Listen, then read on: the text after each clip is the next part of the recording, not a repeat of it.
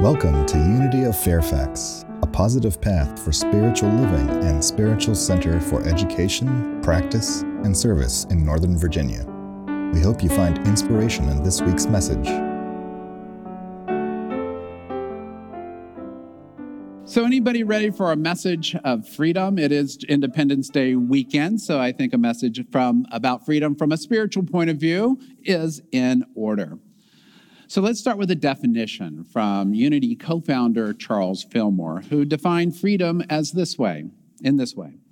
It is the quality or state of being without thought or restraint, bondage, limitation, or repression, having a sense of complete well-being. It is a result of regulating one's life according to principle, not according to what anyone else may think or say. You know, as we say in Unity a lot, we want to be about principle rather than personality. But let's face it. I mean, can we talk? Let's talk. Let's face it. What other people say and think really is important to us if we're being candid, or maybe if it's just me and I'm shamelessly projecting onto all of you. You know that old saying, sticks and stones may break my bones, but words will never harm me? I've come to believe that's a great big lie. Because broken body parts can heal. You can even replace a body part. Hey, that's really great. We can even remove chains of domination in the external world, and systems can be fixed. But how difficult is it for us to break free from words that may have been forced into our minds and into our hearts about ourselves? You know what I'm talking about. I mean, even as grown-ups, I'm a grown-up, at least most days, I still hear words and thoughts that I thought about when I was a child, about not being good enough, not measuring up, not being perfect. Maybe I'm the only one, and again, shamelessly projecting. Or how many of us start comparing ourselves with others, like who has the biggest house or makes the most money or had the best vacation or the best golf score? I once heard that in a men's group that I was leading, that all men's conversations eventually just boil down to comparing numbers. Well, I don't think that's necessarily true, but I don't think it's not necessarily true. You know, this thing we do, and if somebody else is ahead of us in some way, shape, form, then obviously we're bad. We don't measure up. Something must be wrong with us.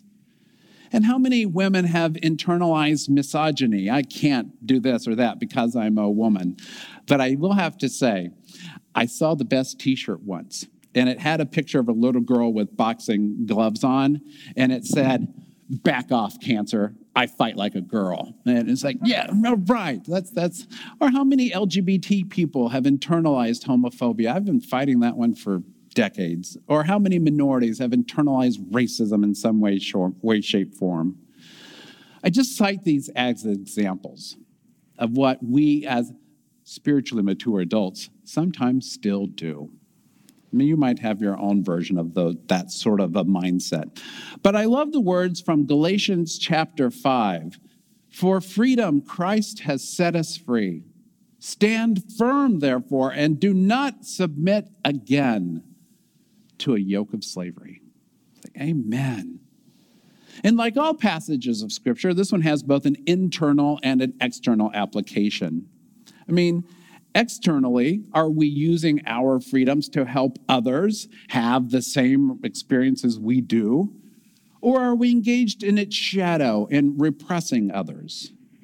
And then internally, are we using our freedom of thought to achieve our dreams, to leverage our internal challenges? Or are we using our freedom of thought to hold our thumb down on our own potential? So when we look at this idea of Christ from a new thought or unity point of view, that's another way of saying the divine in you. The principle, the ultimate truth of who you are. It is in everyone, the inherent goodness of the divine. Even people we don't like or respect, it's still there. It is the great liberator of consciousness, freely available to anyone who is willing to release the fears, the biases, the ignorance of the small self. We might call that the ego. The Christ in us, that spirit within us, is the source of empowerment and creativity, and I'm going to say fun. I love fun. It is the sum total of all divine ideas and attributes. Speaking about this idea of Christ, Charles Fillmore, co-founder of Unity, said, "We can never know the full meaning of freedom until we abide in Christ's consciousness.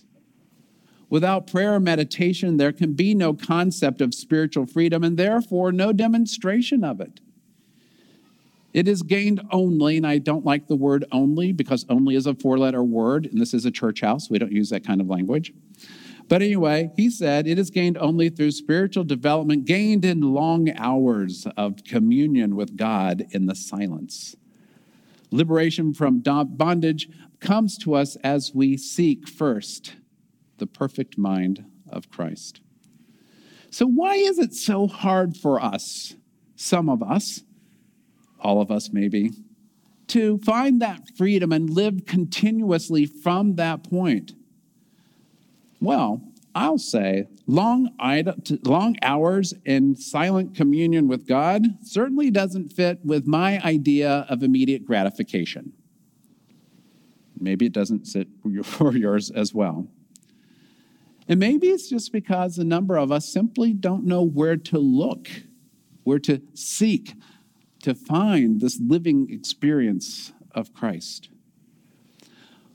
There's a wonderful old Hindu legend, you may have heard it, that at one time human beings were gods, but they abused their divinity. Sounds familiar. And Brahma, the chief god, decided to take it away from them and hide it where it would never be found. So where to hide humankind's divinity became the question that he addressed with his council. And one of them said, "Well, let's bury it deep in the earth." But Brahma answered, "No, they're kind of smart. They would dig down and find it." And then another one said, "Let's throw it in the deepest ocean." And Brahma said, "No, not there, because they know how to swim, and chances are they'll go find it." And then another one said, "Let's put it up on the highest mountain." And Brahma said, "No, you've seen these people, they get around. Somebody will climb up and get it." And finally they gave up and said, "We just don't know where to put it." But Brahma thought for a few minutes and he said, "I got a plan. Here's what we're going to do. We're going to hide their divinity right smack dab in the middle of them. They'll never look for it there." Well, we've been looking and we have found. We have found Christ within you, the hope of glory. And when we talk about this term, I realize when we talk about this term Christ, for many traditionally minded Christians, that's the person of Jesus, and we acknowledge that. And in Unity, we also know it as the creative principle of life that is found all around us.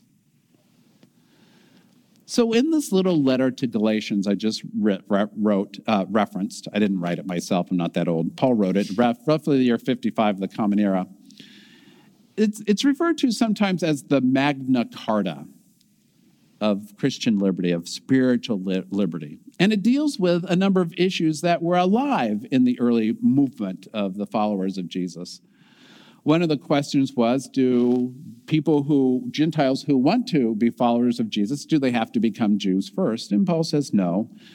Do they have to do specific things? And Paul said no. He said no, it's just enough to have faith in Jesus alone. But then the question was raised, if all you have to do is say, "I believe in Jesus," then can that lead to moral indifference about the care and the well-being of others? As in, I believe in Jesus and sorry about you. Paul said no. We are here for each other. We've been making that refrain consistently throughout this service already. Rather, he said, as a matter of fact, one's obligations towards others would be amplified by joining the Jesus movement. Listen to this. He wrote, "You were called to freedom, brothers and sisters. Only do not use your freedom as an opportunity for self-indulgence, but through love become slaves to one another. For the whole of the law is summed up in a single commandment. You shall love your neighbor as yourself. If, however, you bite your neighbor and then move your hand on your iPad, you will lose your place. You didn't know Paul had an iPad, but he did. And then it was lost to all time. If, however, you bite and devour one another, take care that you are not consumed by one another. Good grief. We have seen enough of that, haven't we? And we're still seeing it. What he's implying here is that with love comes responsibility, as Doggy Dog said in his song.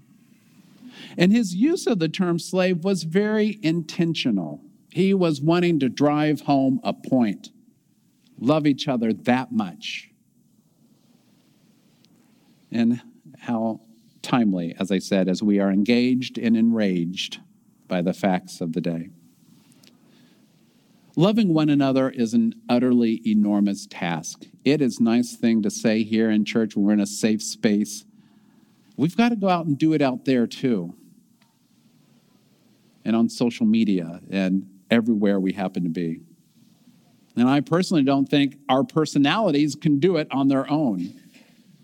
Our personalities, well, maybe just mine, are burdened with resentments, remorse, regret, anger, ignorance. Anybody else know that? Well, you probably know people. But it is our practice, our spiritual practice of long hours spent in the silence communing with God that empower us to liberate ourselves. It is our commitment to our spiritual practice, to connecting with the truth of who we are, that gives us the power to release, to let go of the unhelpful attitudes and beliefs that all people carry, and to create new habits of thought and action. You see, you got to have thoughts and action. To me, I think about the examples of the greatest nonviolent reformers I know of, Mahatma Gandhi and Dr. King, who based their work on spiritual practices and principles. Did I say that this is an utterly enormous task? It is. And we're up to it. This is the good news. We are up to it. Because each and every one of us is one with the limitless power in the world that God is. A power for good. A power that, like the founders will say to the biggest empire of the world, we're done, and prevail. A power that will allow the person to take their final drink and say, I'm done. The same power that will allow the abused individual to walk out of the house and say, I'm done. This power is your power. It is the truth of who we all are. Paul says also in Galatians, moving on, so let us not grow weary of doing what is right, for we will reap at harvest time if we do not give up. We have to give ourselves respites, but don't give up. So then, whenever we have an opportunity, let us work for the good of all, and especially for those of the family of faith. So here's the bottom line. The internal chains we all carry manifest as the external burdens of our collective consciousness. And I'm not just talking about us, I'm talking about everybody. That can be our collective family, our workplace, our school, our church, our nation, our state, and yes, even the entire world. We must become willing to acknowledge and mourn the effects of the past, regardless who made them, and the errors of today, regardless who is making them. We must become willing to continue the work of creating the beloved community, even and especially when it seems we are up against insurmountable obstacles. Because ultimately, they are not insurmountable. We must become willing to work for the good of all, yes, even those whose words and actions are detrimental to the goal of the creation of the beloved community. Why? Because none of us is going anywhere. We must work it out. And all of these musts I just mentioned are messy. I wish it wasn't that way. I wish it was easy. I wish thoughts and prayers were enough. Thoughts and prayers were enough. See, personally and collectively, the process of coming to know ourselves as and live as the Christ incarnate is never easy. It wasn't easy for Jesus. But if it was, how much value would it have?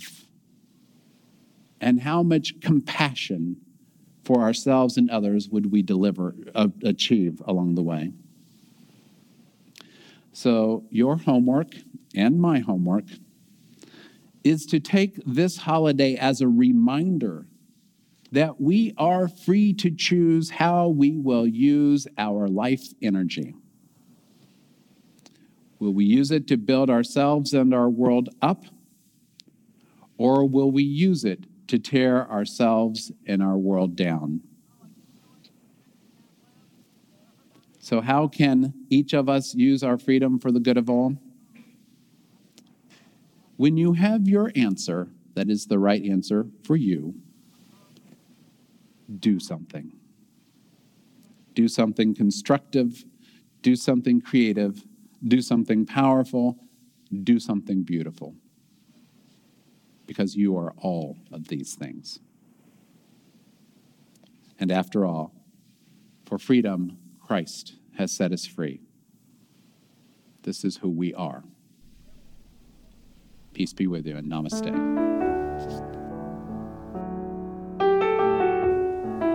Thank you for tuning into Unity of Fairfax podcast. You're welcome to join us live in Oakton, Virginia, every Sunday at 9 and 11 a.m., or view our live stream services from our website at unityoffairfax.org. We appreciate our donations to support this podcast to make our message of positive, practical spirituality more accessible to all. See you next time.